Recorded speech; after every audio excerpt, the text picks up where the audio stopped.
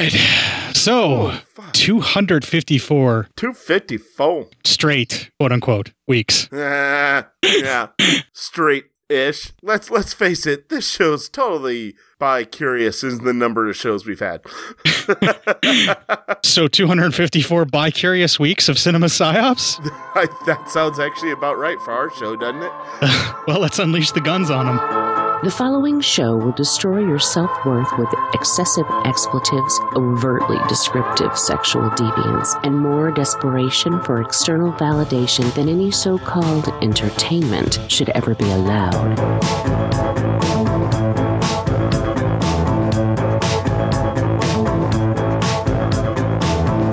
Two talentless losers who are about as insightful and provocative as a comatose jellyfish. Cinema psyops. A tendency to deprave and corrupt those whose minds are open to such immoral influences, and to whose hands a publication of this sort may fall. So if someone of a dirty bird gets hold of your stuff, and it makes them a dirtier bird, then it's labeled obscene.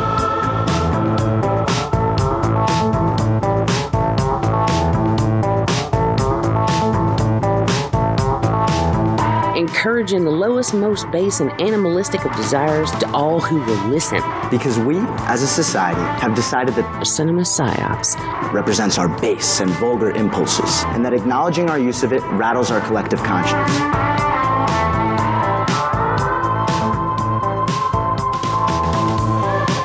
I was trying my best to make a positive impact in the lives of others, but secretly I was involved in a relationship that was taking over my life. Cinema psyops. It was leaving me wounded and depressed, unable to even manage the relationships that mattered to me. Auditory vermin infesting every aspect of the human condition, spreading their filth and foul disease. The Black Plague of podcasting. Cinema psyops with Court and Matt.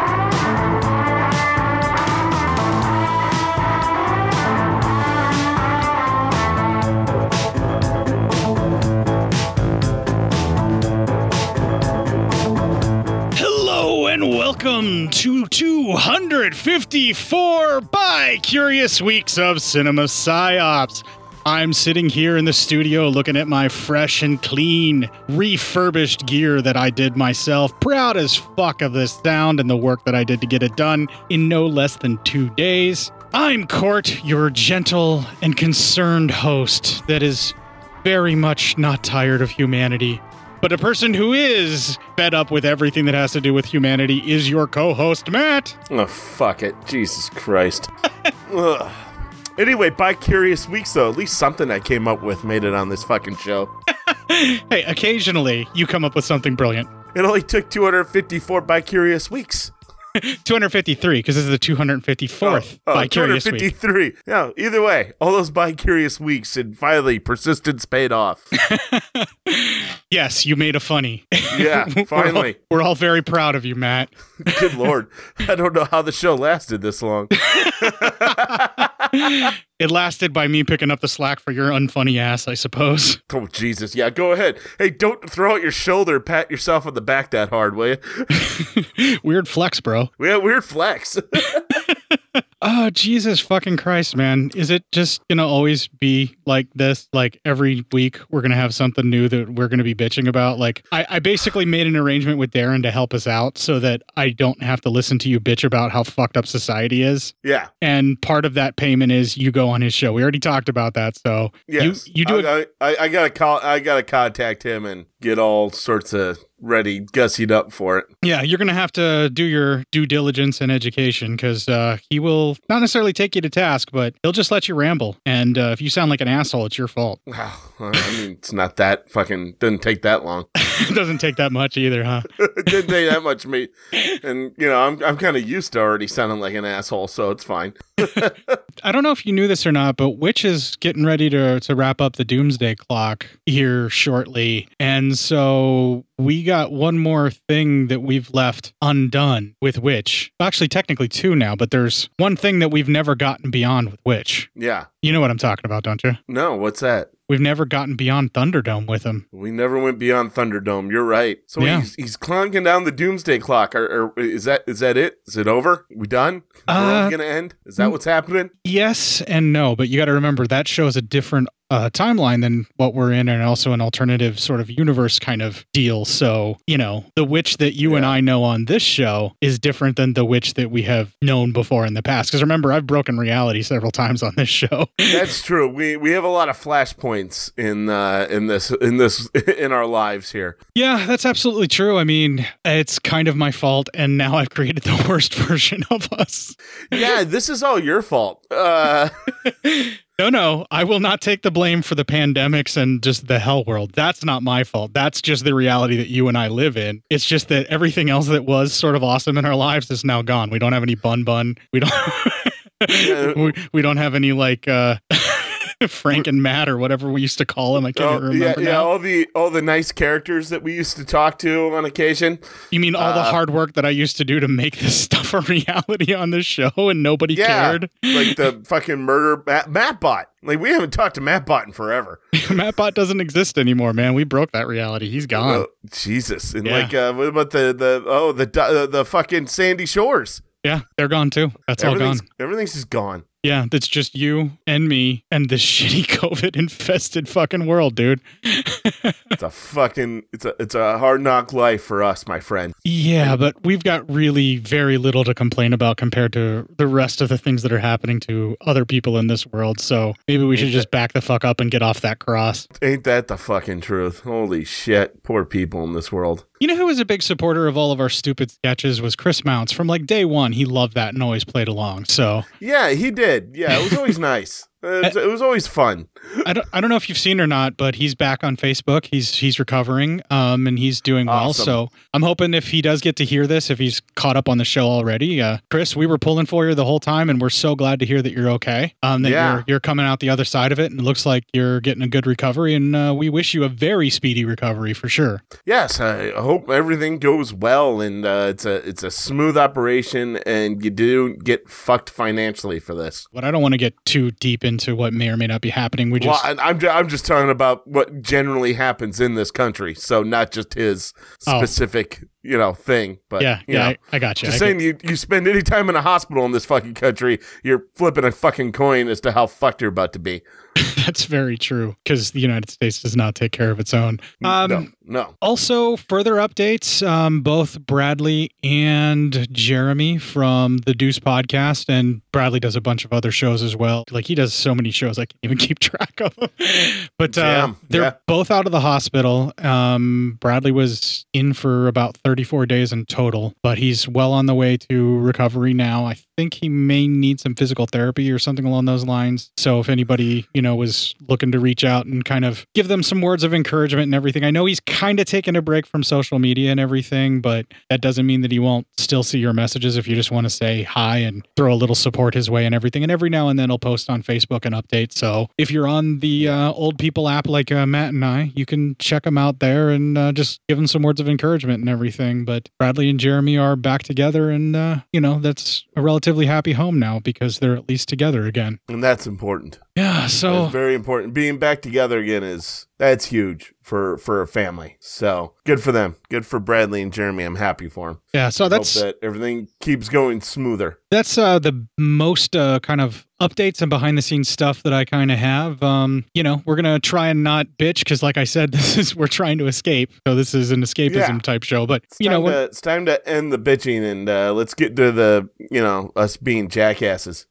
Let's stop bitching about reality and let's start bitching about Andy Sedaris film. Yes, stop bitching about reality and start bitching about all these big breasted, gun-toting, fierce ladies who can fly helicopters and planes and shit. Get to go all over the fucking place. And also Eric Estrada and a very young, very smooth-faced Danny Trejo. Danny Trejo, yeah. Kind of crazy. Well, let's not dally anymore. We're going to play the Legion GoFundMe promo. We will have the main theme sung by Cynthia Brumhall right out of Guns. I grabbed that. Nice. And when we come back, we will have the trailer for Guns. This is Bo from LegionPodcasts.com. Hey, it's been a crazy time, and when the world gets nuts, we're happy to offer some old-fashioned podcast entertainment. But for some folks, getting a laugh out of a show isn't really helping these days. People who depend on tips in their bartending jobs or have been put on furlough with no pay till the worst of this coronavirus threat has passed. That's a tough spot. That's why we set up a GoFundMe for members of our community, a sort of grand scale take a penny, leave a penny. For people like myself, for whom the recent disruptions haven't kicked us out of work, well, we can drop a few of those extra pennies in the GoFundMe jar.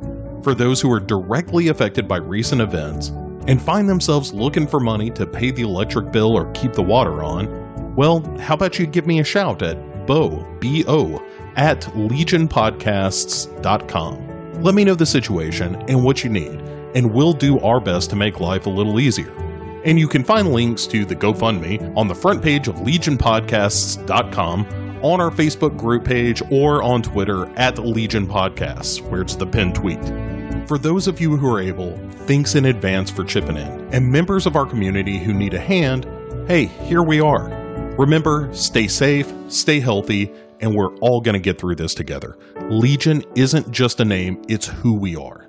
Thanks for listening to all the shows here on Legion Podcasts, and we'll talk to you soon.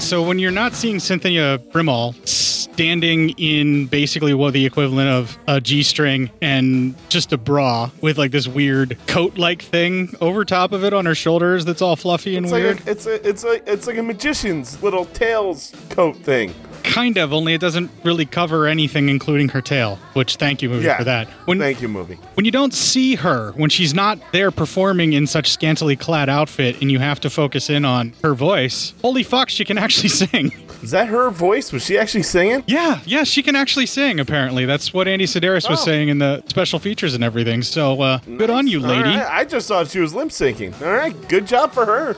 Yeah, it's not a bad voice. Yeah, holy fuck, she's way too goddamn talented and beautiful. That's just not even fucking fair. Yeah, Edie is definitely one of my favorite characters in these film franchises so far.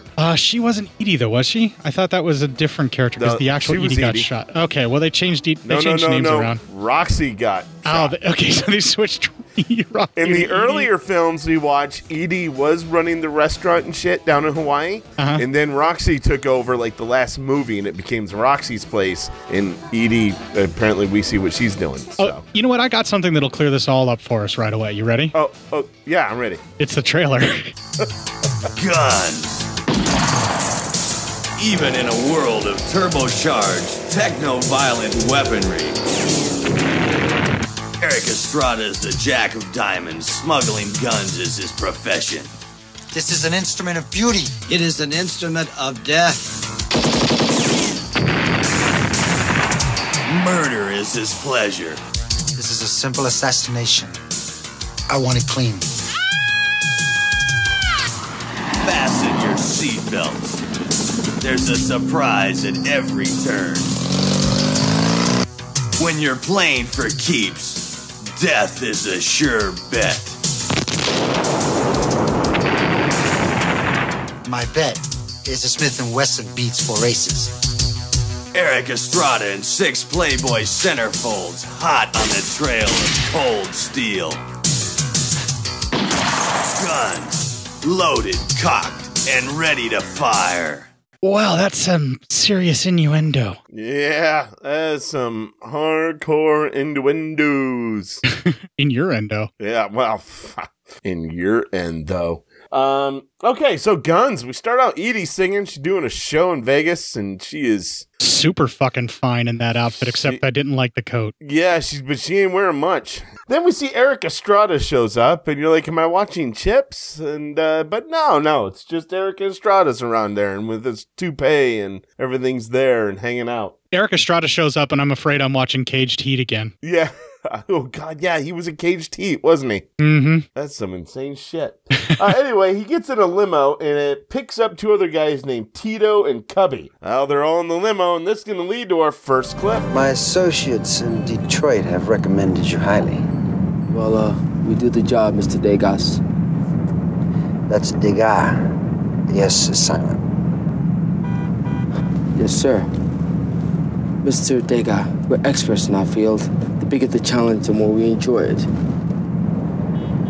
This is a simple assassination. I want it clean. I'm with you, sir.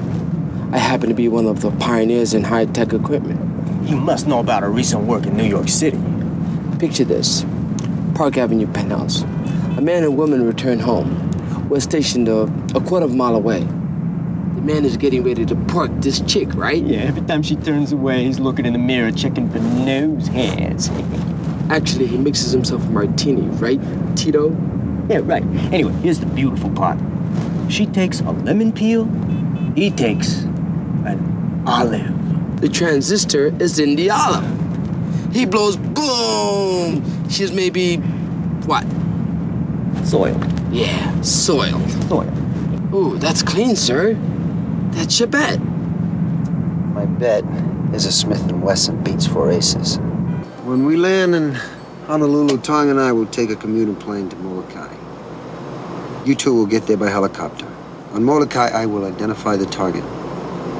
We will not see, talk to each other until we meet again in Las Vegas. Boy, those guys are bragging themselves up about how fucking awesome and cool and high-tech they are. And they basically are just saying we remote detonated an olive and murdered a guy. Yeah, pretty much. That's kind of all hitmen do is murder people. Well, right. I'm just saying, like, they remote detonated an olive. All they did was hide an explosive charge just big enough to kill the guy in a martini glass. And not kill his bride. So I guess that's just how they're going to roll with that. Congratulations, you killed only the person you were hired to kill. That's not exactly bragging rights, dude. You did the bare minimum. You fulfilled the requirements of the job description, fuckhole.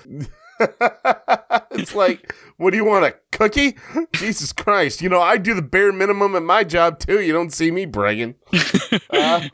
I do the bare minimum and I brag and I get away with it. That's the life of a coder.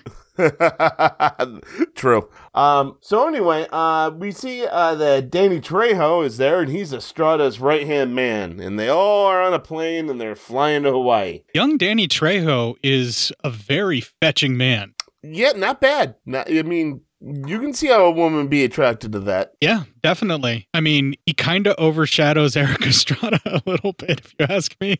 I think he definitely overshadows him, by a lot. I mean, Eric Estrada was a, supposedly hot ticket during Chips and everything, but I only like fried bacon and pork skins, so I just didn't get into him. What the fuck does that mean?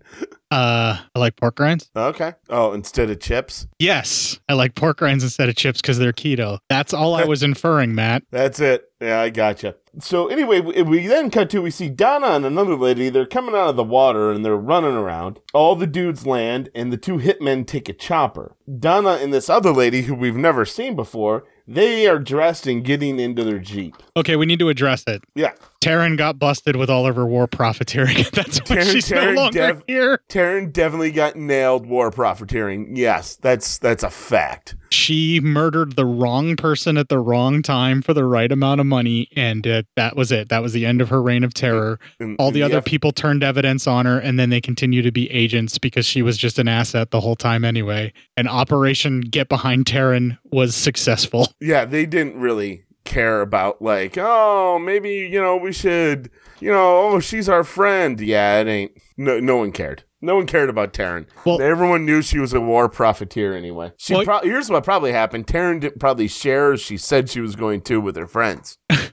Maybe, or maybe they just ratted her out and that was the end of it. Who knows? That could also be. So anyway, Estrada and Danny Trejo, they land at the Molokai airport. So they're now in town. Donna and the other girl, they stop at the local gift shop there. The shop owner has this great dress for Donna's friend, who we find out her name is Nicole. Then Rocky comes in and says a group she had canceled and how tiring it is being both a federal agent and a restaurant owner. So Rocky's just a jack of all trades there. Yeah, but she's soon to be out of this mortal coil for us all. We don't have to deal with her anymore. Wow, you just like to ruin the movie for everybody, don't you? You fucking just insensitive prick. Do you feel like this movie should have taken place before they introduced Edie as running a restaurant called Edie's? Like, shouldn't the plot line of Guns have happened in the last movie in Savage Beach? Like, yeah, everything should have happened, and then the first movie we saw that was Edie's,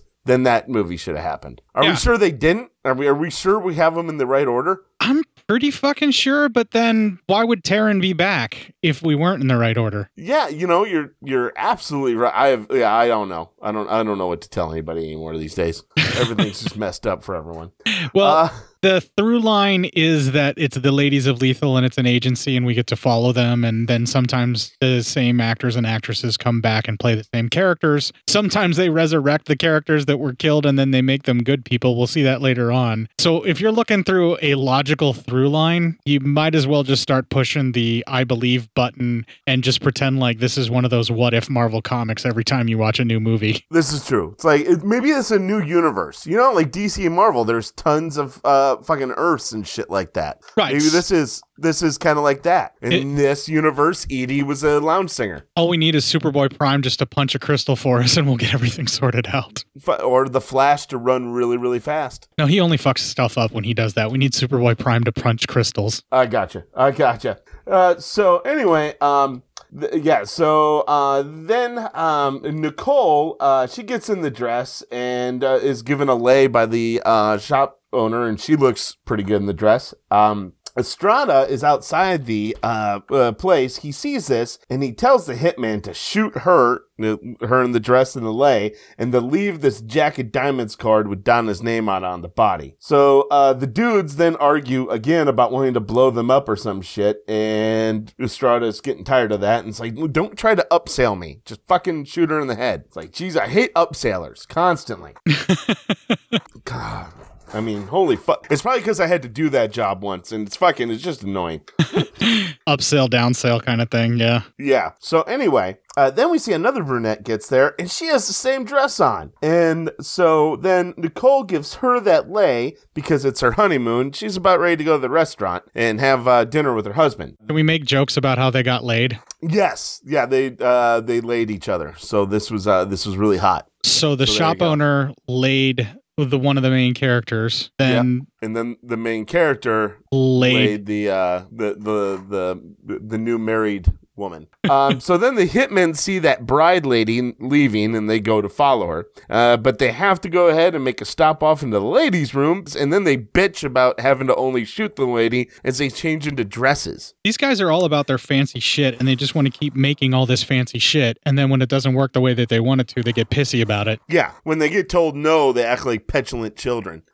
Typical man, right? Yeah, pretty much. Then we cut to Estrada meets with an old friend, and he looks to be checking out some new People Republic of China built weapons. It's like a really great machine gun test, and we get it. And there seems to be even a missile launcher attached to it or some shit like that. This is something that they start doing from this movie forward. Andy Sedaris starts incorporating his own version of guns and has these weird modified looking guns, and they actually fire for the most part, but I think that what they basically are is your basic AR-15 type rifle, and then they just modify it a little bit or add a few things to it that mostly looks like it's made out of cardboard and duct tape on this film. It is. It definitely is. And then, or a spray painted tube that's supposed to make you think that it's a rocket launcher. Yeah, something like that. With a little tiniest little rocket in there that couldn't have much explosives in it at all. Right. But it's still kind of cool that they're doing it, and it's still fun that they're having a little bit of fun with it and all. And, you know, you dig it. You get to enjoy what they're doing. So I'm not going to pick on it too much, but I noticed with this high definition version of the print, I'm like, wow, that gun looks fake as fuck. Yeah, that wasn't a good looking gun.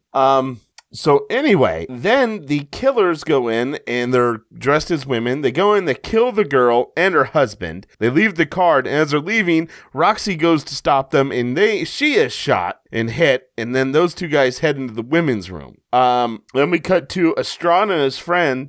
They're talking how there'll be, after Estrada's plan goes through, there'll be no feds on the island to stop these planes carrying these guns from refilling here and then going to their destination. Donna and Nicole, they see the guys are leaving, and Nicole sees a tattoo on one of the guys' hands. As they leave, then Nicole and Donna hear the commotion, and they head to the restaurant. It's important to note that because they are leaving the women's restroom, they are being noticed by Nicole because she sees that and it's odd and it catches her attention. And then being the observant agent that she is, she stares directly at a visible mark on the guy's hand. And then also the camera zooms in on it where it's like, wah, wah, wah, wah, like it's Kill Bill or some shit. Yeah. It's a whole thing.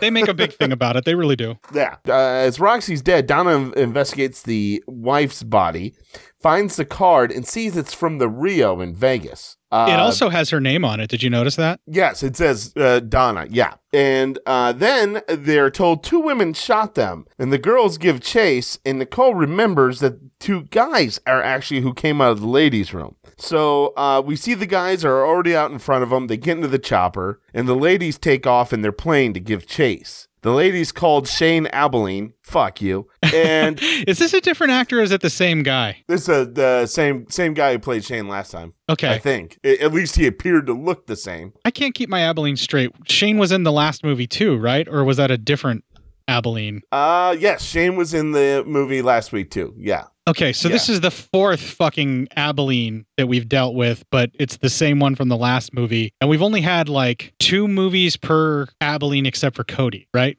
Yeah. Does that sound about right? Or no, there's... No. This is the only one that's repeated. Every time there's been a new Abilene until now. Even Picasso Trigger was the 3rd, and then this 4th guy has been in 2 movies from that point. Yeah.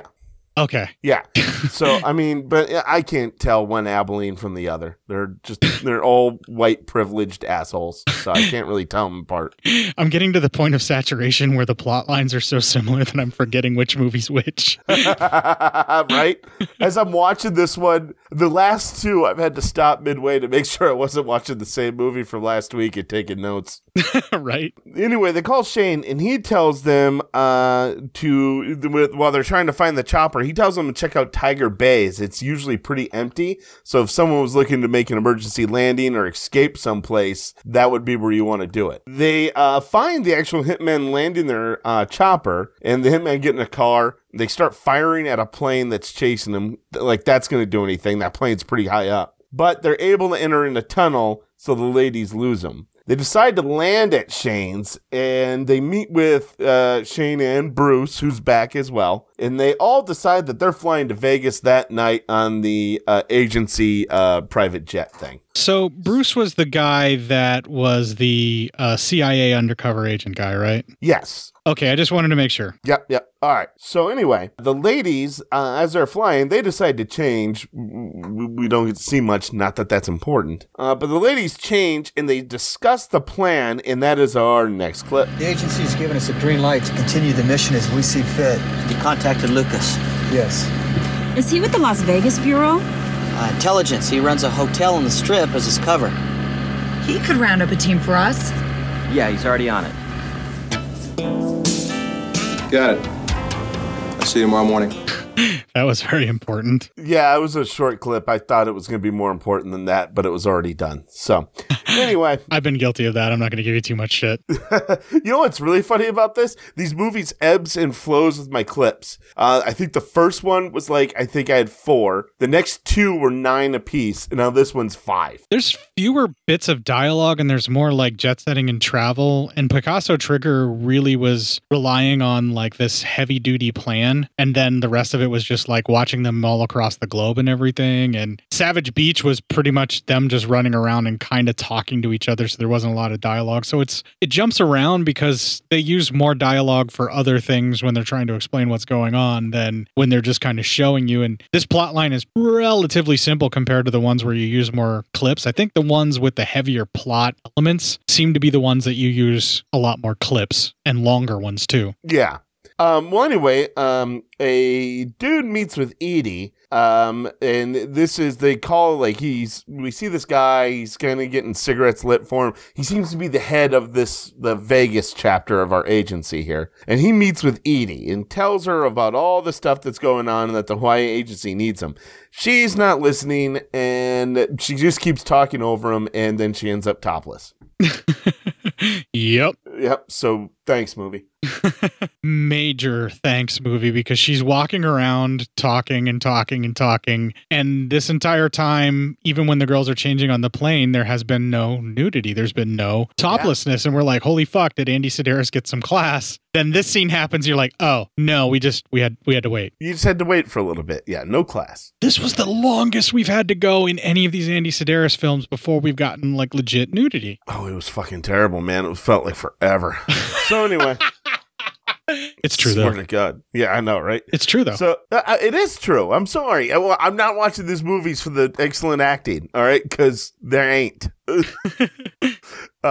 So anyway, then we cut to 2 ladies are oil wrestling. So, okay, that's a thing, I guess. What am I supposed to do here, movie? What is it you want me to do with this? What do you want, movie? What do you want me to do? They're oil wrestling. Okay, all right, fine. I chose to enjoy it. I chose to watch it and enjoy it. I actually started announcing it like it was a wrestling match.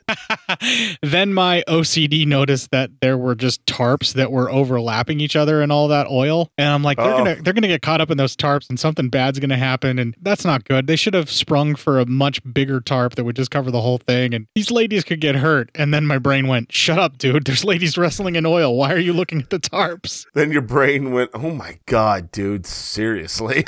Yeah, I was very disappointed in myself. You need to put the movies away. It wasn't so much the movies. It was more just like serious obsessive compulsive disorder. Yeah, you need to stop being a producer for once.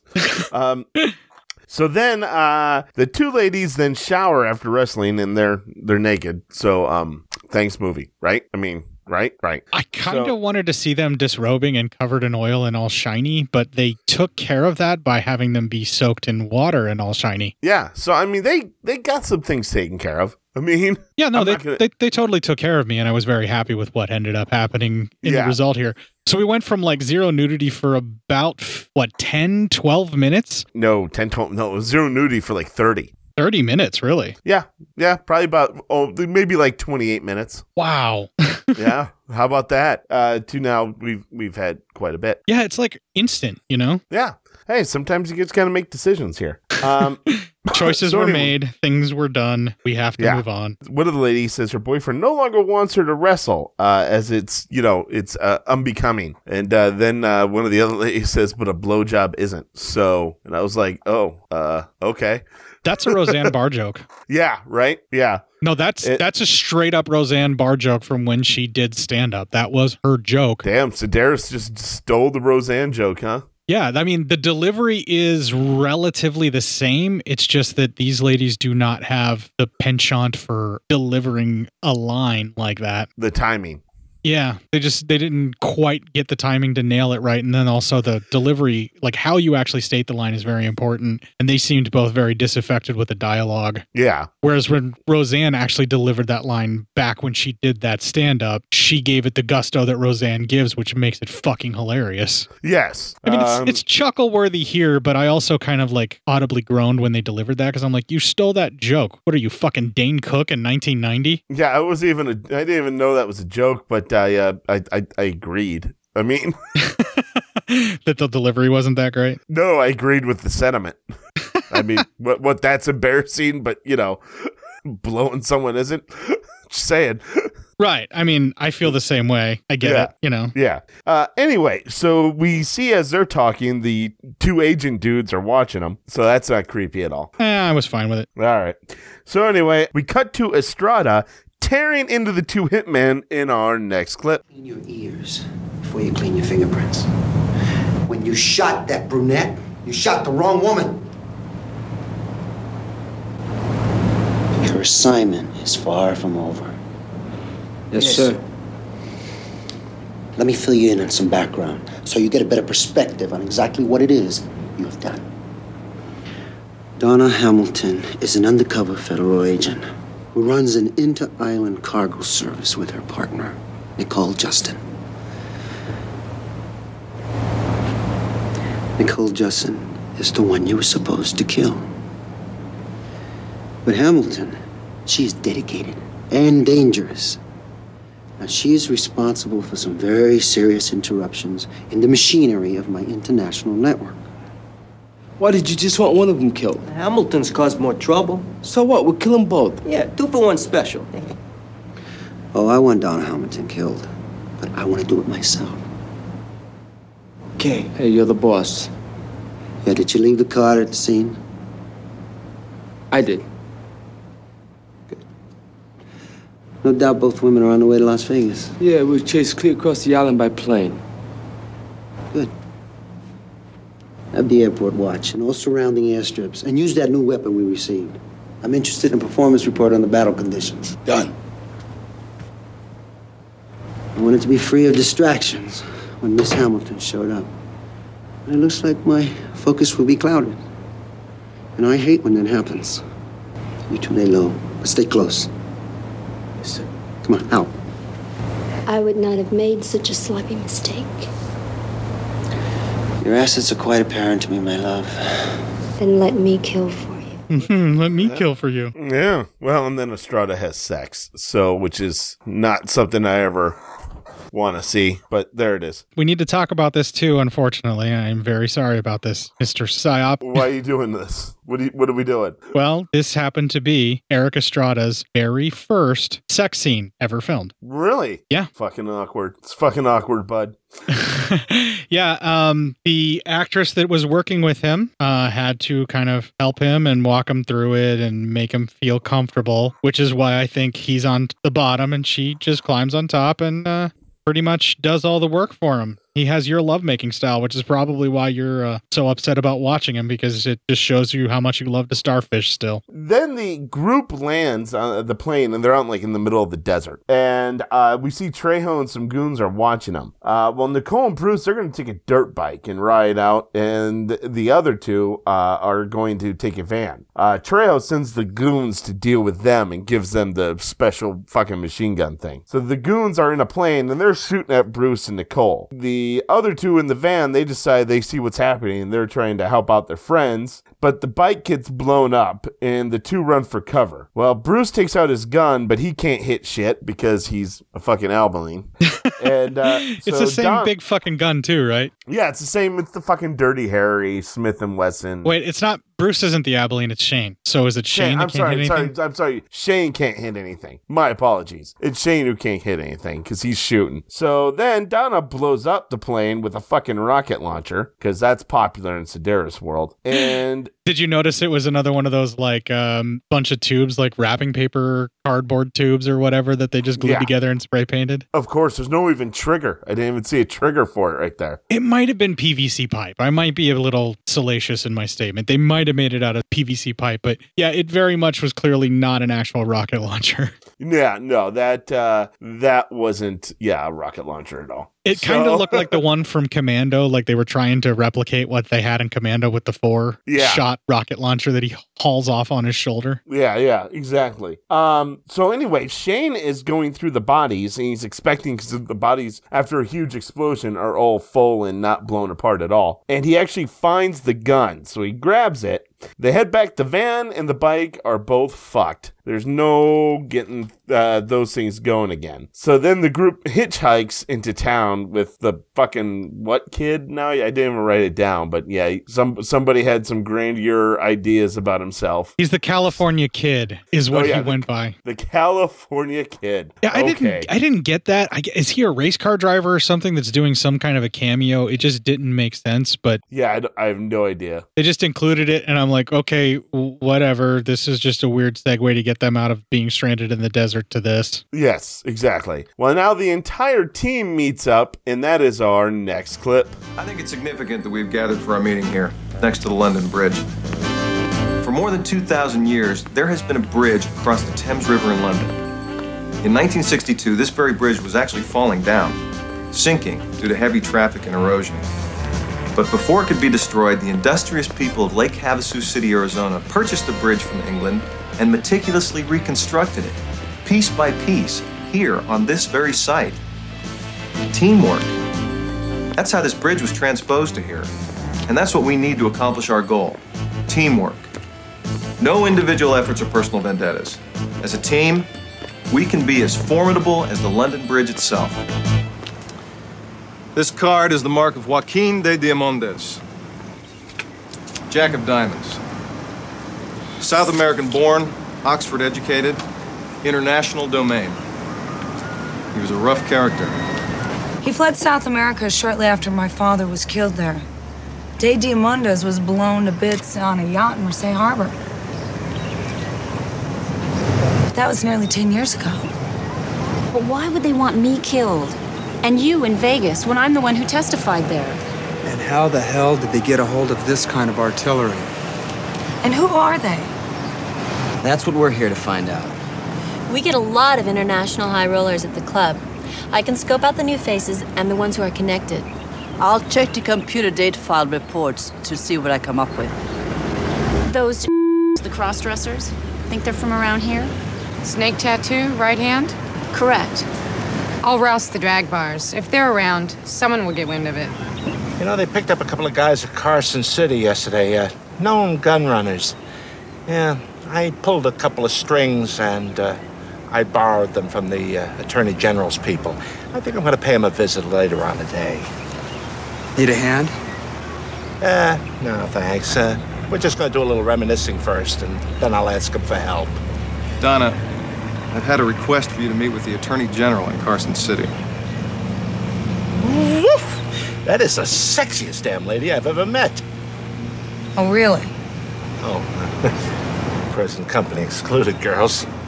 I don't believe this will be a social call. Hamilton to see the Attorney General? Miss Hamilton, will you come in? This is Shane Abilene. The meeting between us is private. You're welcome to wait over there. What do you hope to accomplish by being here? Someone used my father's death to lure me here. That doesn't answer my question. It's been 10 years since my father was killed trying to stop drug smugglers in South America. I know that. Well, in case you missed it, there's a war on drugs going on in this country. Murder by federal agent is still murder. If we lose this war, we can't just pack our bags and move on. I don't want you interfering with due process under any circumstances. And I certainly don't want it happening under my nose. Unfortunately, the forces we're up against are not tied to legal obstacles such as the United States Constitution. Send in Mr. Abilene, please.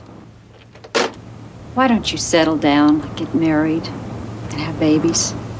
Some of us just aren't cut out for that line of work. Tell me about it. One of your people, Mr. Abe Summerfield, borrowed 2 of my prisoners today. We are this close to indictment, and I don't want anything to happen to them. Abe's a pussycat. I wouldn't worry about it if I were you. Well, you're not me, and your ass is going to be in a sling if my orders are disobeyed. You got that, cowboy? Yes, ma'am. Good. Get out. Meeting's over. That mother's some bitch. That bitch is my mother. Wow. Dun, dun, dun. Here's the real problem for me. Mother and daughter look about the same fucking age. Right, that's what I was going to say, because they do. They look like they are the same age. Yeah, they're exactly the same age. That's just a fact. So either Donna ages horribly, or her mother has the greatest genes of anybody who's ever lived. Yeah, I don't know. It's really, like, when you see them together, it's like, are they really supposed to be mother and daughter? Yeah, at least in this movie. So now we cut to Magic Dude, who is going to interrogate these two gun suspects. Well, he tells them that his bro from the last movie, who was in the car that was blown up, he was killed by one of the guys in that room, or a guy who set up that hit. He does a few magic tricks. He beats them a little bit for information. And when they won't help, he puts a gun and a knife down in front of them. They go to pick it up and he blows them both away with a shotgun he had hidden. And so he kills them both. He walks out and says, those two guys, you needed to search them more, you need to search them better or else they could have killed me. So he pretty much just killed two suspects in cold blood. Yeah. For the war on drugs because, legal stuff. Yeah. With this modern day climate, when the police are under much more scrutiny, this sort of thing is much harder to watch, is it not? It's fucking terrible to watch. It was like they played this off like it was just him being smooth because they're drug dealers. It's okay for him to murder them in cold blood. Yeah, exactly. That was not cool at all. We cut to Trejo informing Estrada that the team has the gun and that the two goons they sent after him that are in police custody are dead. Then Estrada says, hey, as long as they're just busy on the mainland, they have no idea what's going on the island, which is good. So Estrada is not exactly displeased with this. They're very pleased. He's a glass half full kind of evil doer where he's like, well, we wanted them distracted. We wanted them out of the way. My revenge can wait until we make shitloads of money off of these illegally imported guns. So I can wait. Yeah. And they're busy on the island and they're miserable now. So good. I'm still happy. Yeah, right. Exactly. Then we cut to Chris and Bruce are out in the middle of the desert, both in leather, on top of a motorcycle. They talk about her Vegas history and, how it's hard for her to be back here, due to the things that have happened to her. And then they bone. On top of a fucking motorcycle. In the middle of desert heat. Well, while they're both wearing leather. The desert heat thing and the leather, I can totally see. The thing that amazes me is how that fucking motorcycle stayed upright with them both on top of it like that. Like, how did you... And not only that, but how hot is that motorcycle surface going to be? The seat? Yeah, it's going to be hot as shit out sitting in the sun. Okay, now, this is how important the guys are to me. Which one of the guys does she end up sleeping with? Is it Bruce or Shane? That's Bruce. Okay, so at least it's Bruce, right? Yeah. It's not another Albaline. Right. It's just Bruce. So at least this Nicole character has some taste and, a little bit. And she's into the guy because he's riding a bike and they're wearing leather. And maybe I'm just being very forgiving of him because he looks really fucking hot in that leather vest. Yeah. He does, right? Christ. Like, I'm not even into dudes and I'm like, God damn, what is wrong with me? Why can't I stop staring at that? He's no Stone Cold Steve Austin, but it works. Shit, you could put a leather vest on any bald white dude and they look like Stone Cold now. Then we could do the agents. They tried to go and catch the two. There's some agents that infiltrate a kind of like a bar for I guess transgendered folks or people who like to dress up as the opposite sex or whatever have you. Yeah. Okay. I don't know what the proper term is going to be for someone that their kink is just they live as a man, but they like to dress as a woman. That's just their thing, because if it's like a performance thing, then you can still call them a drag performer because that's technically drag. But yeah. Because that's what Ed Wood identified himself as whenever he liked to dress up in women's clothes, but he was a straight guy that just felt more comfortable wearing women's clothes or dressing up like a woman whenever the need arose. He just did it, it was never really a big thing to him. And I kind of feel like that's what these guys are, where they use it for their work, but it's also just something that they like to do, because it's more comfortable for them. And it looks like that's the kind of bar that it is, but there's also it looks like it may be possibly a gay bar too, because I believe it's just its main purpose is a gay bar. And so, but a lot of alternative lifestyles usually end up at gay bars, especially back then when there weren't a lot of places right, for them to get out. Acceptance would be at least more likely there for whatever you may have been into. Yeah. Exactly. So, and for a 1990 film, they could have handled a lot of this stuff much worse than what they did. The worst thing is the way that the one lady described them, that particular phrase that I picked a bone with that you left in your clip. Like, that was pretty much the most grievous thing. So, well, the agents go try to grab the hitman, but during a bar tussle, they're able to get away. And then one of the guy agents who dressed up as a female makes a joke about how the heels are murder. That was okay, because this is not his normal thing. He's doing it for undercover. I'm just saying, it's like the fucking, how hacky is that fucking joke? Yeah, it's definitely a bad joke, but at least it wasn't like pejorative. Oh, no, it wasn't like, I'm just talking about it being a hack joke. That's it. Well, yeah, that's Andy Sedaris, though. Yeah. Well, now we cut to Edie's having another show, and we see the bad guys are there. Estrada gets a phone call, and he says that the enemies know their identities, but because of this, they actually know their enemies' identities as well. So that means they know which agents are which. Then Edie is done. The magician gets up, and Edie kind of goes around to table holding like this bouquet of flowers, and she talks to Estrada and his lady friend, who she seems to know, and I believe you hear little like snaps of a picture being taken, so there must be something in the flowers. Edie actually sits at the table with the rest of some of the team members, and she tells them about him. She has the pictures, and she says Estrada's lady used to dance with her, and she always wears too much perfume. That's probably going to come back. Also, while we're going through all this, the magician dude makes his wife disappear, and we see him because she's in one of those like little cases where he presses a button so she falls through a trap door. Fucking remember that, because you know it's coming back. It's interesting the way that they set all of these plot points up in one interesting kind of little show. He's not the worst on stage magician I've ever seen, but he's certainly not the best. It doesn't look like it's a big Vegas show either. It's a small room. Yeah, I mean, this is more off the strip than some of the shows that we went to when we went to Vegas together. Yeah, right? No shit. So Estrada confirms that the magician on the stage is the one who killed his men. So he's going to send his lady friend to go ahead and kill him. How did he know that? Like, how did he find that out? Did he get intel from the cops? Like, there was intel. Yeah, I think they know who left the station, who visited it, and he probably has inside sources. So he said the sources says it was a magician who killed his two men. So. Okay, so I remember him saying that, but I didn't see him getting the sources. They're just throwing that out in dialogue so that they can kill off this character. And I think that when they've put it together, that they know all the identities of all the team members who are looking for him. So that's also how we're supposed to know that. Okay, fair enough. I'll shut up now. Alrighty then. Shane says he needs to go meet Donna for a workout, and the boss sends Brown with him. And I thought that was really fucking weird. The only black guy in the whole movie, and they named him Brown.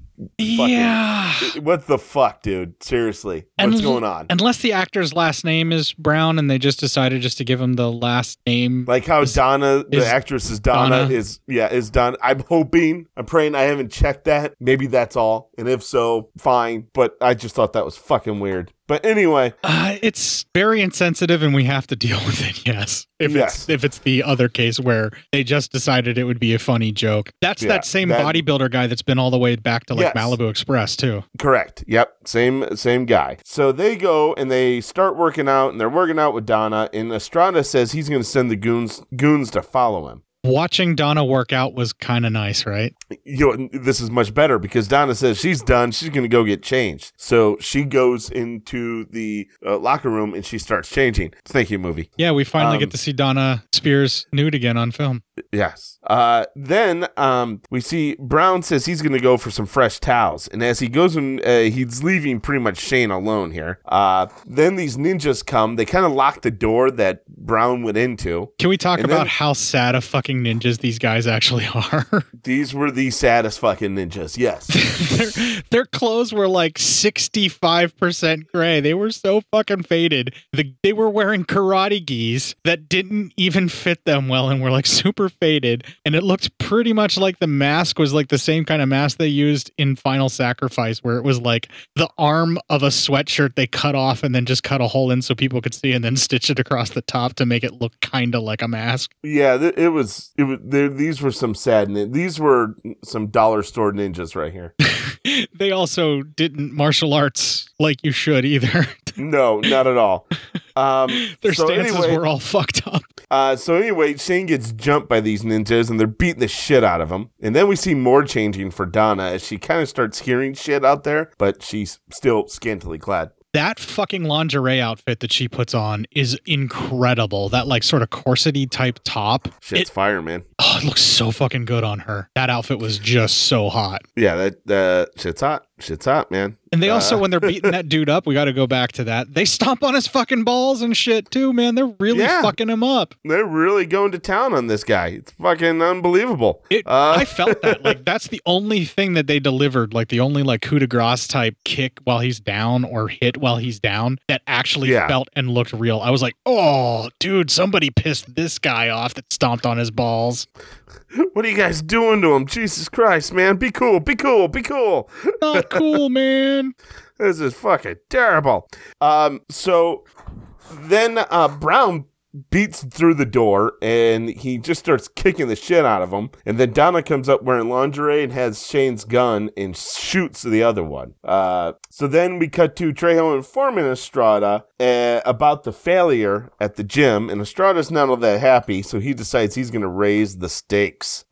We see the cross-dressing hitmen. They jump and kidnap Donna's mom and kill her guard, and then they leave another jack of diamonds on that body. We see the Magic Man. He's fishing on a boat, and he's getting a beer sent out on him by a remote control boat. So another remote control item here. I'm glad that came back. I really am. Yes, and we see that, and then we see this black speedboat coming and approaching them. And we see that it's Estrada's lady's friend, and she docks the boat, and she's kind of sneaking around. Nicole and Bruce are on the boat, but they decide they're going to leave, and they go take some food. And the lady friend, I believe her name is Cash, watches. Can we talk about the bra that she's wearing, how it's like a gold version of what the lady that was the socialist sex pot from the last film was wearing? It's like the same type of bra, just gold. You know, they probably just fucking painted it gold or some shit like that. Or they bought like 2 or 3 of the same kind and just went for it. Yeah, something like something happened. Yeah, I'm happy. I just wanted to comment on the bra because I like that design. I think it looks cool. So anyway, those two leave and they ask if the Magician's husband wants to come with. Ace is her name. And she says no, she has work to do.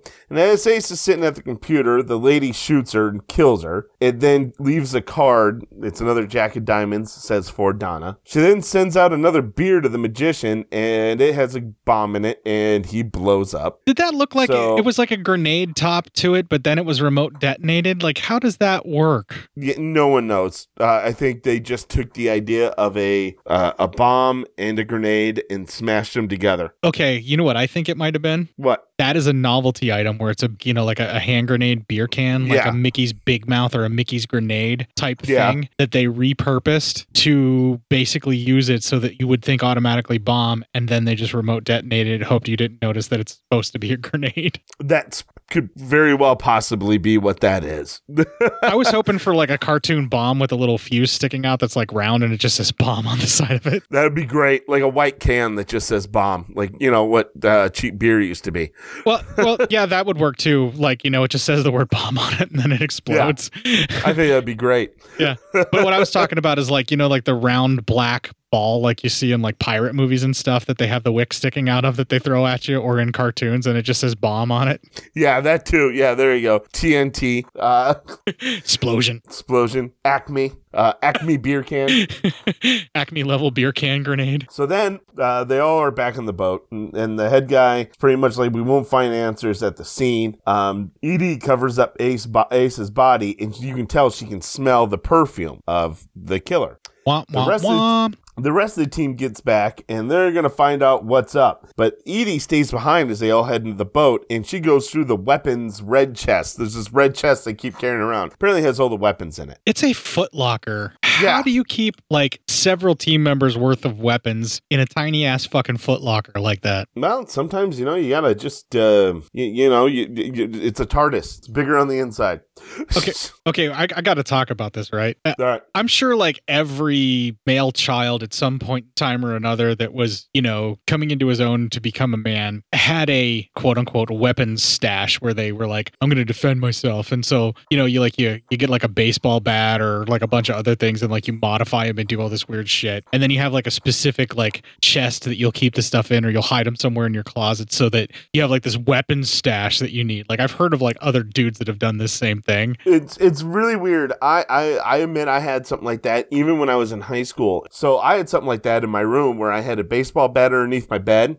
If for some reason I got compromised, I had a knife taped to a back of a desk I could get to. And if that got compromised, I had an extra putter, like an old putter that I never used anymore that's just stashed in my closet. But what I'm talking about specifically, like when you're really young and you don't realize that you don't keep all the stuff in the same location, you have like a weapon stash trunk or a closet or something that you hide it all in until you get older and you watch Nightmare on Elm Street in my case and you realize you need to have weapons around the house to defend yourself in case something happens. Of course. And then you start hiding that kind of shit. Well, the group get together now, and that actually becomes our final clip. What the hell is behind all of this? The guns used in South America yesterday are the same as the one used against us in the desert. And where did those guns come from? People's Republic of China. And how did they get to South America? Small aircraft. But you can't fly a small aircraft from China to South America without stopping to refuel. Now, it's not that we're here on the mainland. It's that we're not there. They got us out of Hawaii so they could run guns right through our front yard. Guns? South America? Yeah. It's adding up to a case against Tom. What? Okay, I'll pass that on. Catherine Hamilton was kidnapped this morning. And they left their calling card. Cash, you have performed to perfection. You do have style. You finally noticed. I will reward you when I return. And I will reward you when you return. Goodbye. What a pleasant surprise. Thank you, boys. Allow me to introduce myself.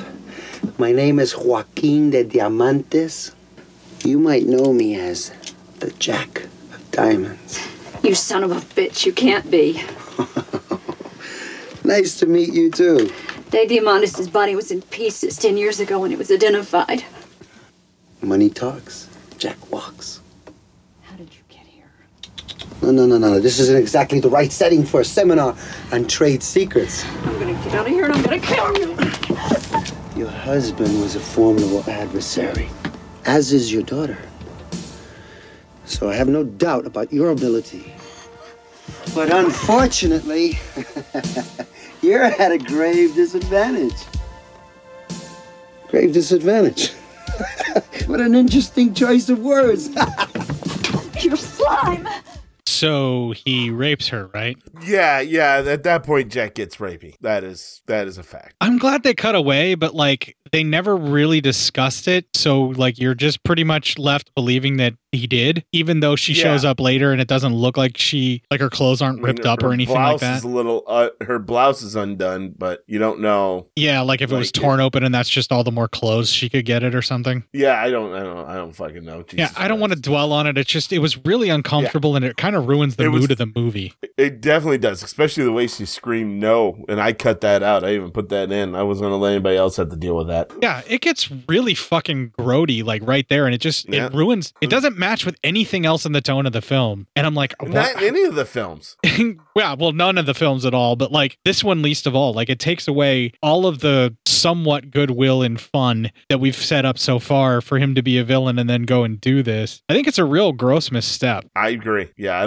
don't fucking like that at all. So it doesn't improve anything. Like he could have been tormenting her a little bit and done the same kind of thing that he's saying, and basically saying that he's going to make her watch her child die in front of her, like he did with her husband or something. It could have been a lot better. I don't know. Yeah, it's a shortcut, and it's just like I said, it's a gross misstep. So I'll move on. Yeah. Okay. Yeah.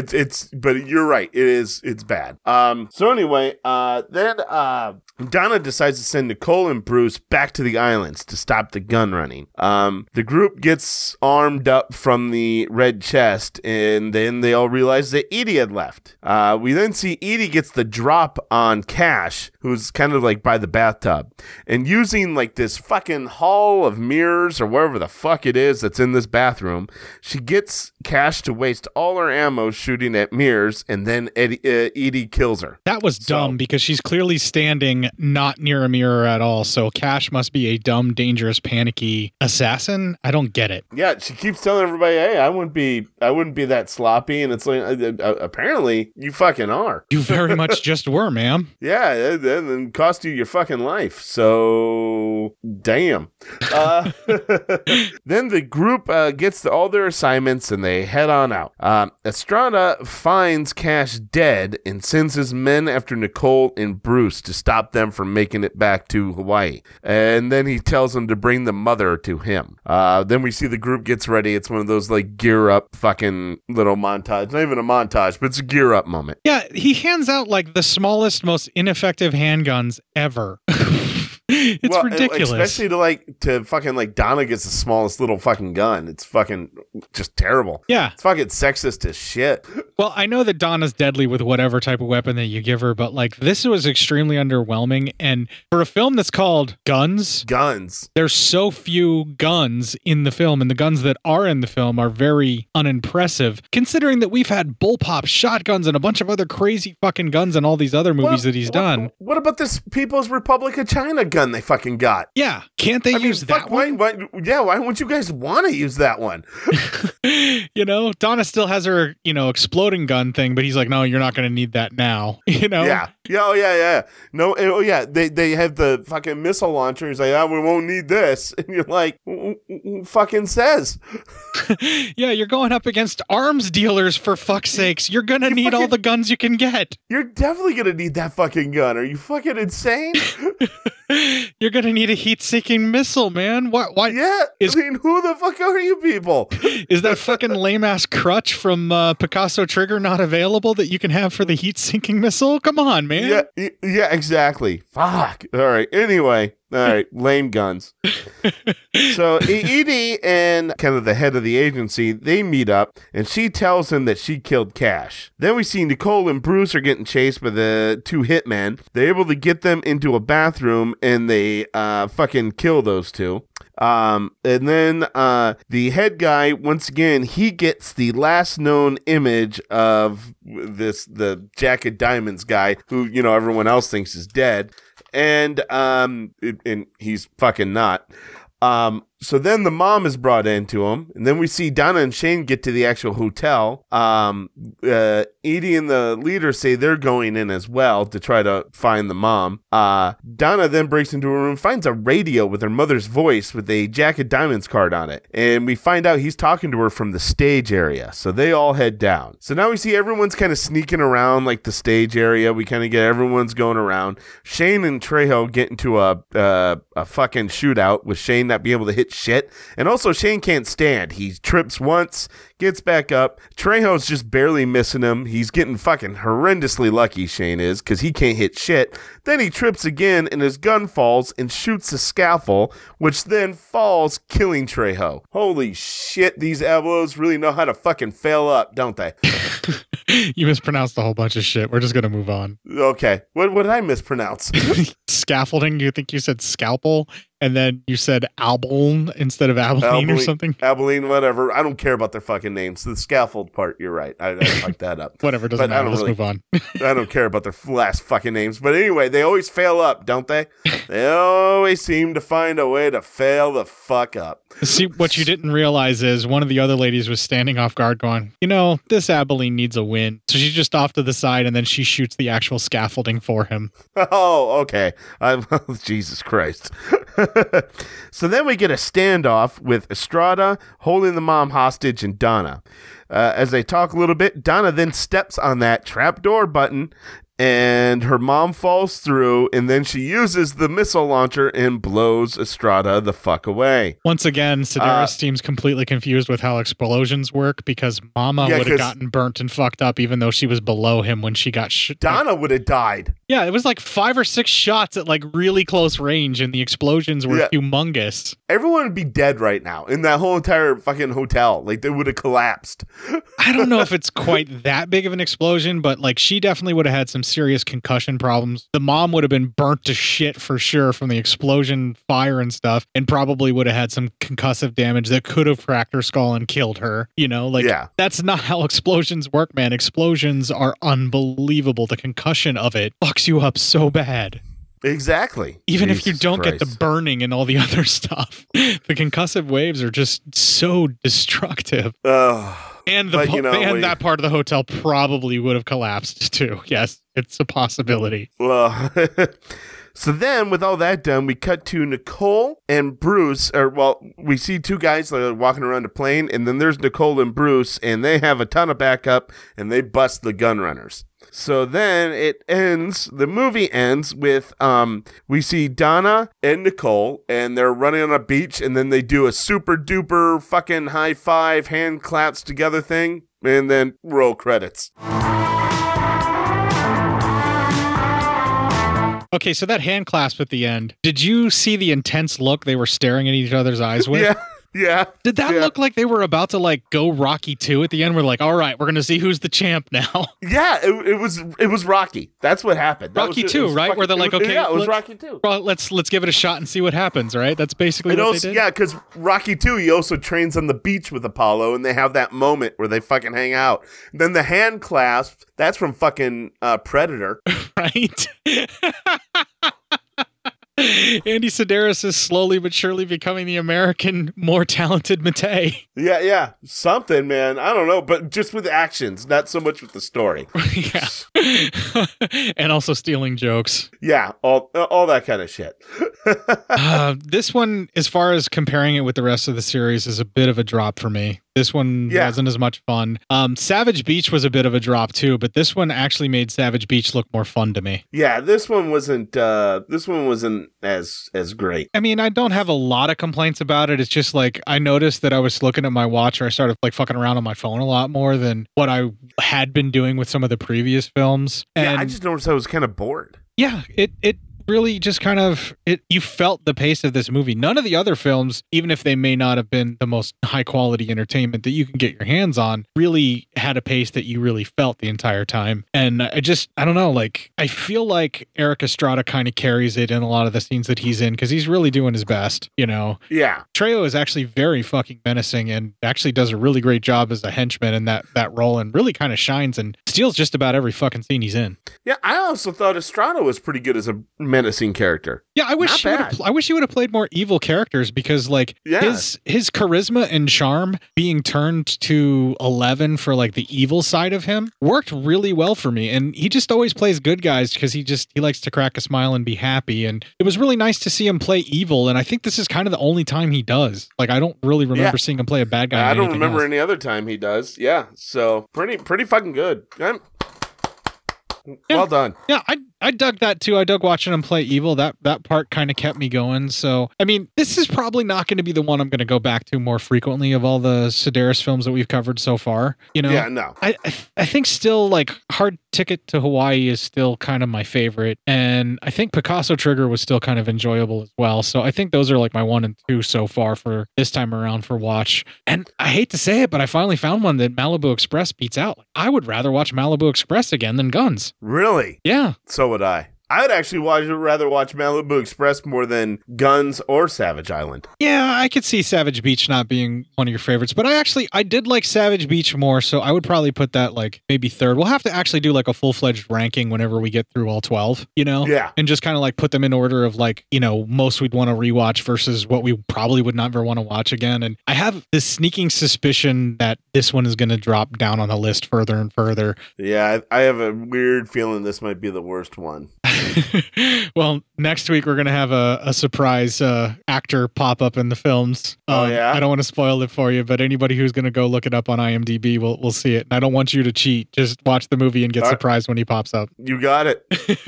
And it is a he actor, so there we go. Gotcha. I got really not much else to say about this film. There's a lot of stuff that it makes choices that I have problems with. And then the big shootout stuff at the end, they didn't even bother to make like, you know, attempted to make like special guns or weapons or anything. They just hand out like Walter PPKs and smaller 25s and stuff like that. And I know they're going with like, these are supposed to be assassin guns and this is precision fighting, but they're taking on fucking gun runners and we don't even see them take on gun runners, man. Yeah, it's fucking just weird. It's all bad. It's just that it doesn't make any sense. It's not really all that great. Not that these are supposed to be great movies, but I mean, at least the other ones were fun. Yeah, the parabola of this, whenever they fire the projectile, drops much too fast. So the guns doesn't have the range that they thought it did. Yeah, I just don't think so. All right, I'm done bitching about this. It was overall still pretty enjoyable. There were still parts of it that were fun, but like I said, I probably will not be watching this one again. Me neither. Why don't we do a quick news story and we'll wrap up this fucking show, man? Sounds good. All right, we're going to take a little break here. We're going to play the Corrupted Youth promo because I'm giving a push to that show. We'll have a little bit of music that sounds just like I stole it right out of the movie, even though I didn't. And when we come back, we'll do some PSYOP news.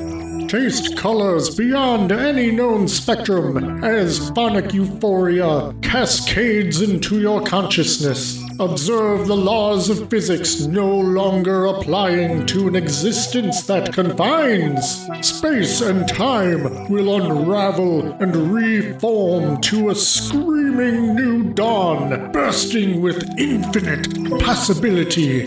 It's as easy as listening to the Corrupted Youth Podcast, where the father-son duo of Dan and Brennan explore the latest blockbusters, classic genre films, and the schlockiest of Golden Age VHS rental store flicks in spoiler-heavy fashion. Corrupted Youth Podcast is available on Podbean, Apple Podcasts, Spotify, Google Play, and more. Take a break from reality, unlock your infinite cosmic potential, and become a dongle.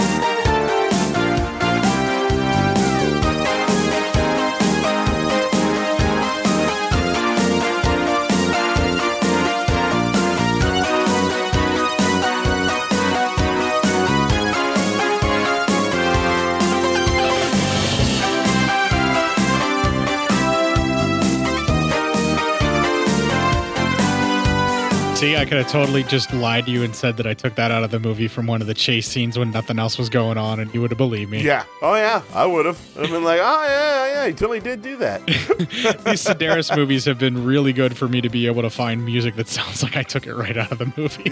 Yeah, right. Oh, what can I say? It's one of those things that I just have to do, just like you have to give me some PSYOP news.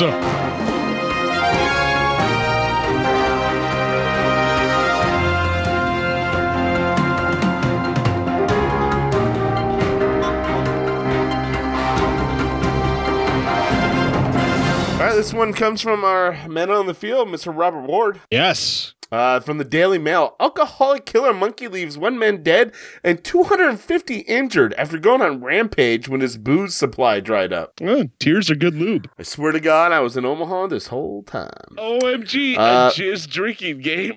So an alcoholic, this all happened in India, and the inebriated imp known as Kahlua was formerly the abuse and free drugs. Yeah, well, that's true. Was formerly the pet of an occultist who fed him hard liquor at his home in Mirzapur, and but after his owner died, the bereft animal stopped getting his supply of spirits and began prowling the streets in a furious rage. And I'm pretty sure the drug taste is just going to ruin the taste of man meat.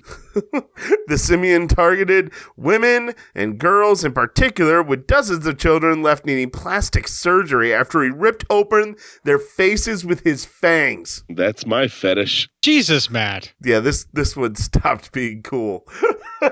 Okay, so drunk monkey basically turns Murders of the Rue Morgue into a sober thing. Monkey. This is a sober monkey right now. Dry drunk monkey. He's more pissed than Kavanaugh was at his hearings. Yeah. I didn't think that was possible.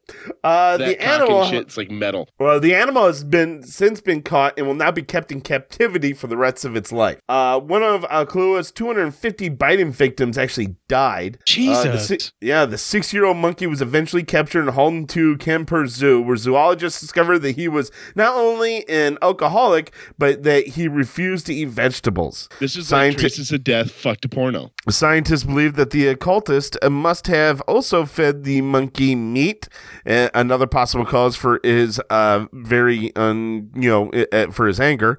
It was also noted that the monkey had a propensity for attacking female zookeepers and would also attack other monkeys if put in the same cage.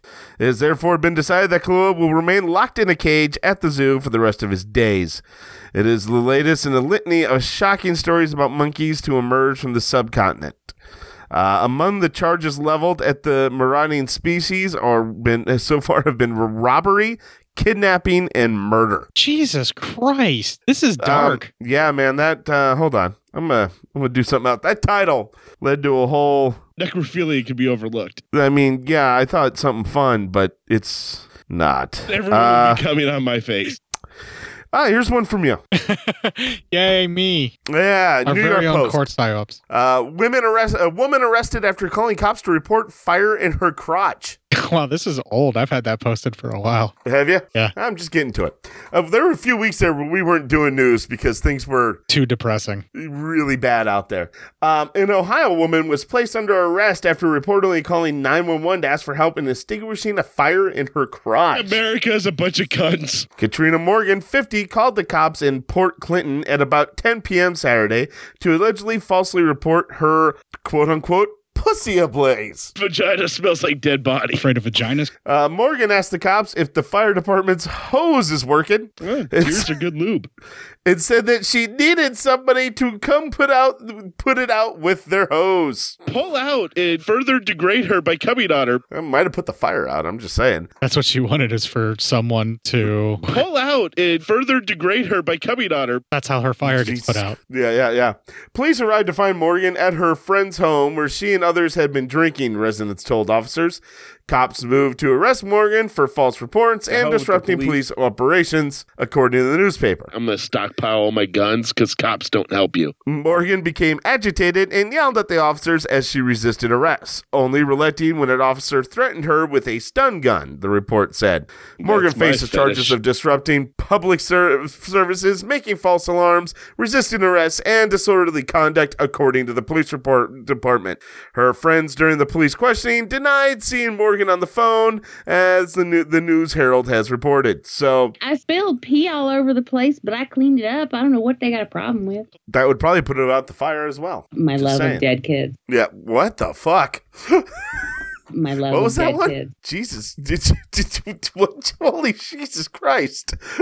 That sounded really bad. My love of dead kids. Yeah, that sounds real bad. Who's saying that again? That's Jamie. So basically, Jamie, the lady's you're dark. The lady's calling 911. The lady got drunk. Yeah, it sounded like she was feeling a little bit randy. And she decides she was going to call and see if the fire department has a hose that can help her out. Right. So she called the fire department through 911 and is all like, I mean, I like dick. And nobody showed up. And when they're getting ready to arrest her, she's like, want to hop on some dick after that. Yeah, that's exactly what was happening. But the police were, being the usual police and not helpful. So to hell with the police. All cops are bumbling dummies. Yeah, all that kind of stuff happened. Yeah. Oh, Jesus Christ. Fire in her crotch that only the fire department's hose can come put out. Yeah, man, this is a weird world we're living in. Yes, you can't have sex by sticking an erect penis into a vagina. That's what I heard in health class. So Pull you out have to and further degrade her by coming on her. I also heard that in my health class. All blowjobs should be teethy. All blowjobs should be teethy. I also heard that in my health class. I'm telling you right now, I went to a weird school. Prepare your chocolate starfish for my chunky dick snot. I think that was in a biology book once.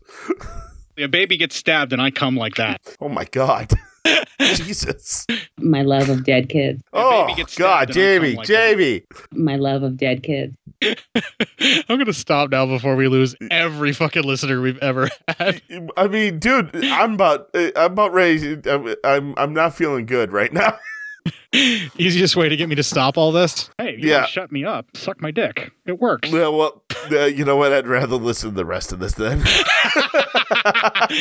Well, we're going to close out the show here on that very dour, very bizarre, very weird note. Going to play the Ending Legion promo, and I'm going to play Cynthia Burmal's Performing Guns again to close out the show because the movie played it like 2 or 3 times, so I am too. Fuck yeah. Gotta have them guns. If you enjoyed this show, then make sure you check out the other great shows on the Legion Podcast Network, like Cinema Psyops, Cinema Beef, Devour the Podcast, Duncan and Bo Come Correct, Exploding Heads Horror Movie Podcast, Friday the 13th, Get Slayed, The Hellming Power Hour, Hello, This is the Doom Show, Hero Hero Go Show, Kill the Cast, Underwater Kaiju from Outer Space, Jerry Hates Action, Legion After Dark, Mental Health, Obsessive Cinema, Discourse, Pick 6 Movies, the podcast by The Cemetery, the podcast on Haunted Hill, the Psychosemantic Podcast, Rick Radio, House of Wax, Dude Looks Like the 80s, Rabbit and Red Radio, the Shadecast, Short Bus Cinema, 2 Drink Minimum Commentaries, the VD Clinic, Who Will Survive Horror Podcast, and Witch vs. the Doomsday Clock. With such a wide spread of shows, there is guaranteed to be a niche for you to fall in love with. Horror, politics, movies, books, sex, music, commentaries, health, video games, kaiju, action, news, comedy, and opinions that would most likely get you killed in some parts of the world.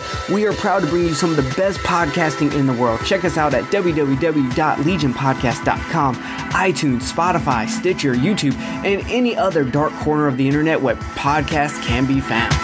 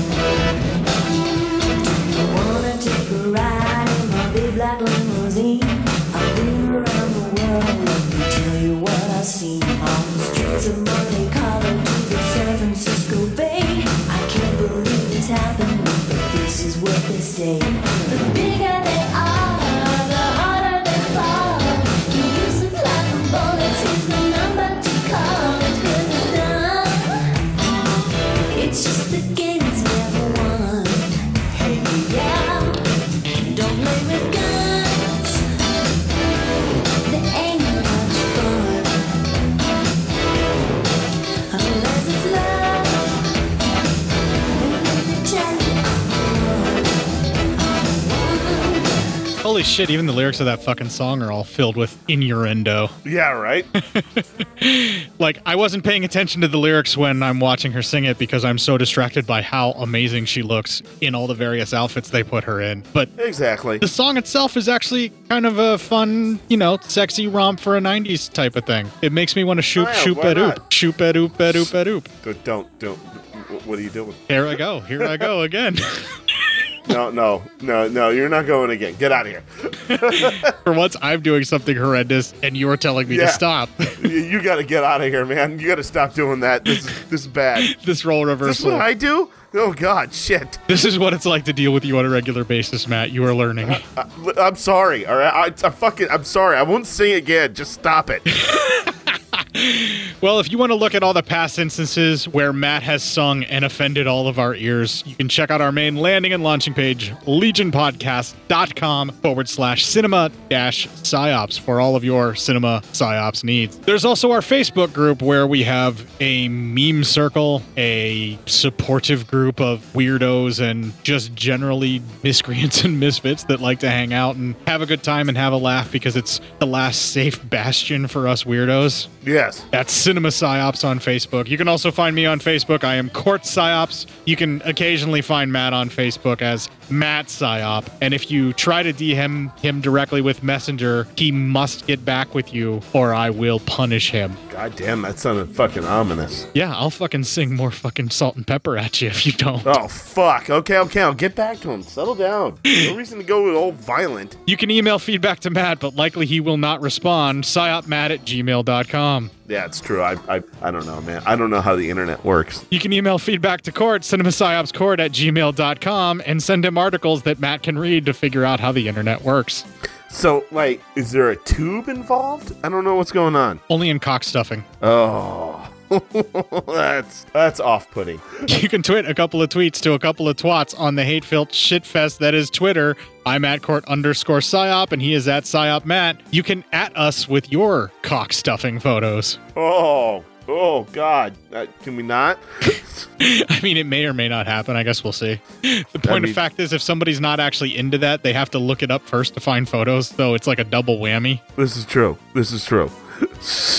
We are also available on the gram of Insta. I am cinema_psyops there. I'm posting photos of myself looking all debonair and quite sexy on a podcast magazine that does not exist's cover that our buddy Dan Biesel created. That is Dan from the Art of Dan Biesel and the Corrupted Youth podcast that I am giving the promotion pump right now and really trying to get that show some listeners. Yeah.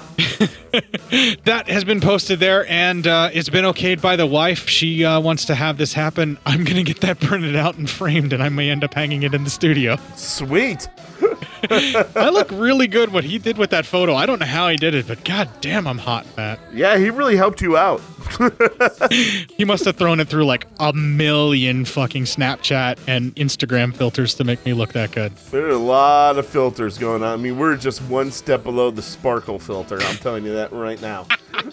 Well, if you have no idea what the fuck a sparkle filter is like me, the only thing left to do is kick the fuck out of this week and make it your bitch.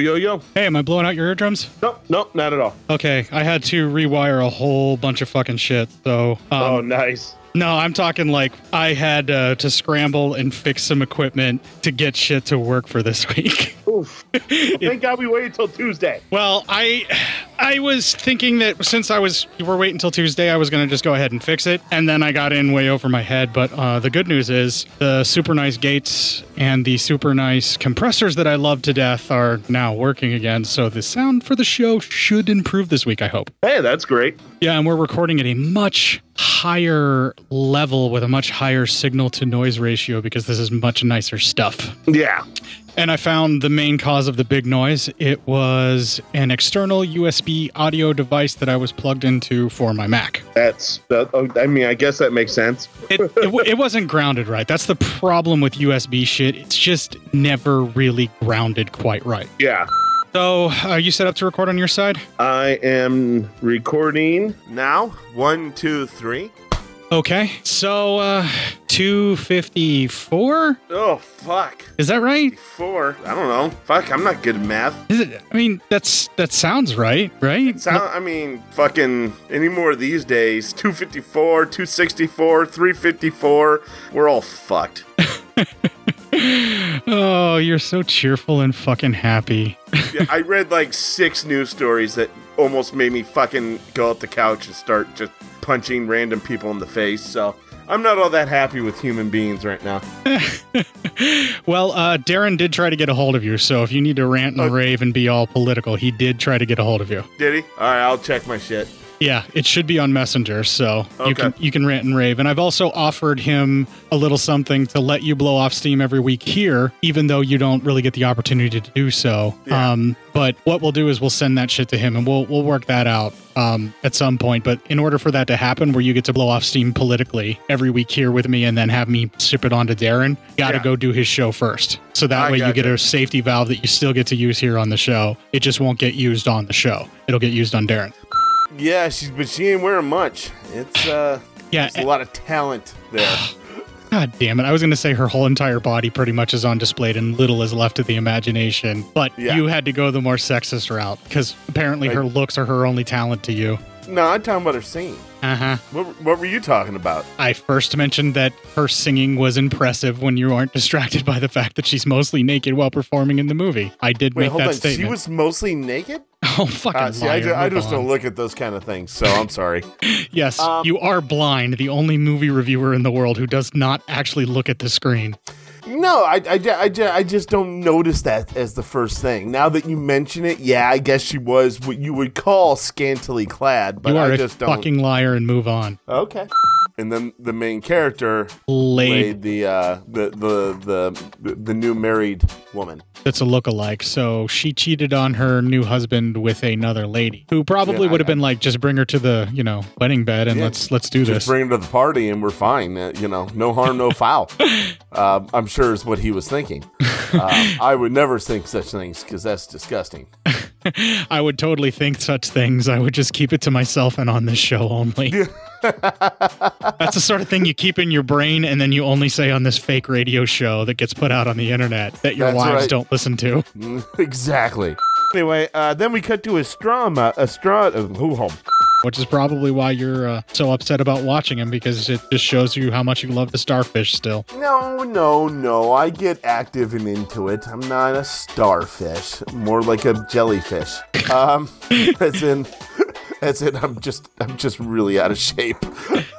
So pretty much whoever's having sex with you, it's like they're bouncing around on a bouncy house. Exactly. It's fun for them. They have a good time. Next clip.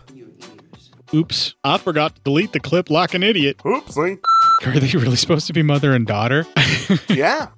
At least in this movie. I'm just saying, this is if you get to be Donna's stepdad, this is living the dream. If you get to have both of them, because you're the stepfather porn. Like if you get to live that out with Donna and her mom, you're going to be a very happy person. Ew, dude, no. Ew. What? I want to be the meat in that incest sandwich. Don't do that. No, I'm going to kink shame you for that. That's wrong. Oh.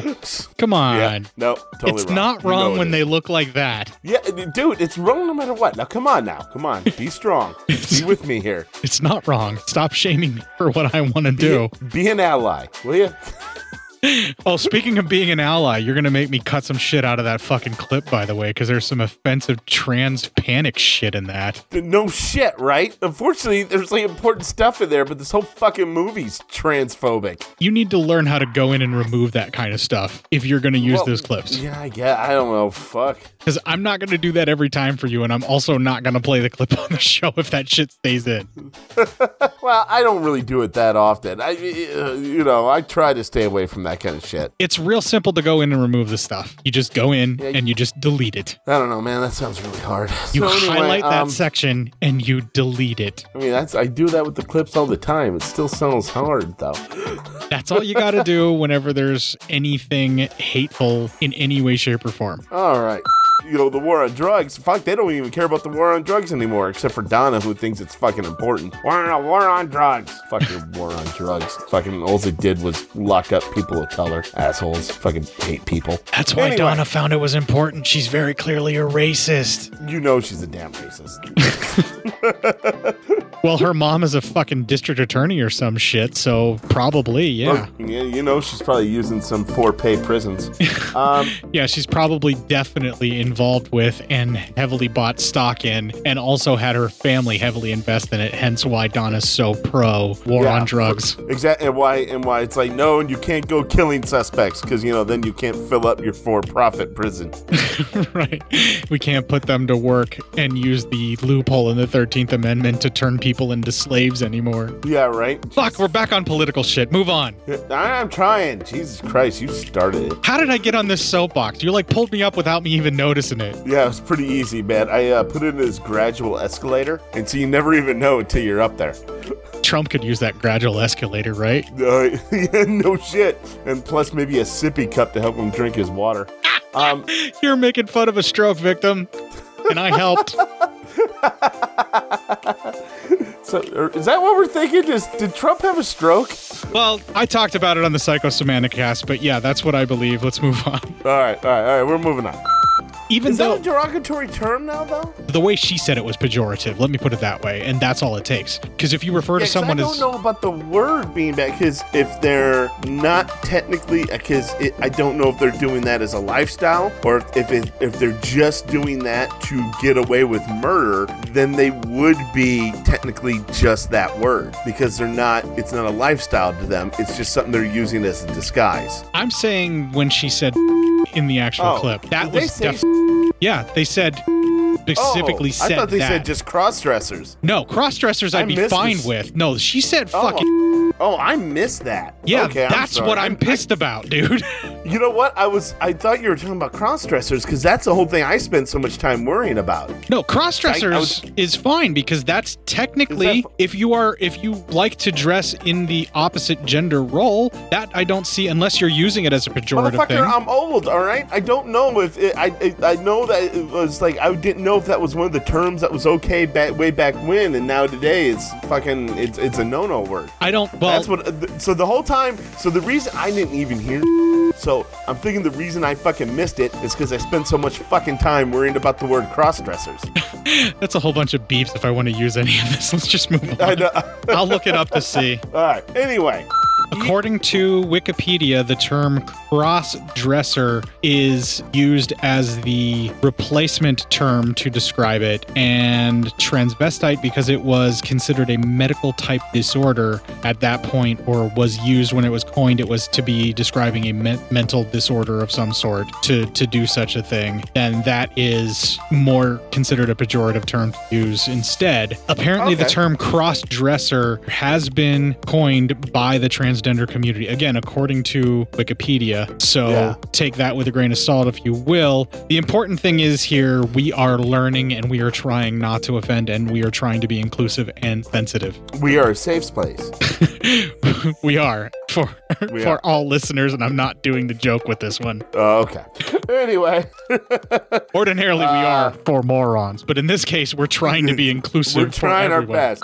I'm sure like every male child at some point in time or another that was, coming into his own to become a man had a weapons, quote unquote, weapons stash where they were like, I'm going to defend myself. And so, you get like a baseball bat or like a bunch of other things and like you modify them and do all this weird shit. And then you have like a specific like chest that you'll keep the stuff in, or you'll hide them somewhere in your closet so that you have like this weapons stash that you need. Like I've heard of like other dudes that have done this same thing. It's really weird. I admit I had something like that even when I was in high school. And when I was in high school, because my dad traveled a lot for work, and my mom, something really tragic happened to my family up north, and my mom had to keep going back up north to help. So for being 16, 17, I was left home like weeks at a time sometimes by myself. I had a driver's license. I could get to school. I had a job. I could get to that, and I knew how to take care of myself. But you get a little freaked because, you don't stay at home all by yourself, all that much like that. So I had something like that in my room where I had a baseball bat underneath my bed. If for some reason I got compromised, I had a knife taped to the back of a desk I could get to. And if that got compromised, I had an extra putter, like an old putter that I never used anymore that's just stashed in my closet. I'm like in my 40s. I'm heading towards 41 right now. Yeah. And I still have weapons stashed around my house for the same thing because it's down to me, so I got to make sure just in case. I mean, you've ran into that before when you came running downstairs and I was asleep and I almost smacked you with my gnome stick. Yeah, right. Well, and I have like various objects that can be used as weapons that I know where they are and they lay in peculiar places. And like my wife will always ask, why is that right here? And I'll be like, I don't know. I just put it there. And oftentimes it will get moved and then I'll just put it right back. It's always something where I can go through my house and grab it and know I can have something at least. Until you get older and you watch Nightmare on Elm Street, in my case, and you realize you need to have weapons around the house to defend yourself in case something happens. Of course. And then you start hiding that kind of shit. Yeah, right. Jesus Christ. And then that happens. My wife's like, hey, why was this folding knife in the back of the couch? Just kind of like zipped in the cushion. I'm like, I don't know how that got there. Well, that's a silly question. I'll tell you how. I have paranoid problems.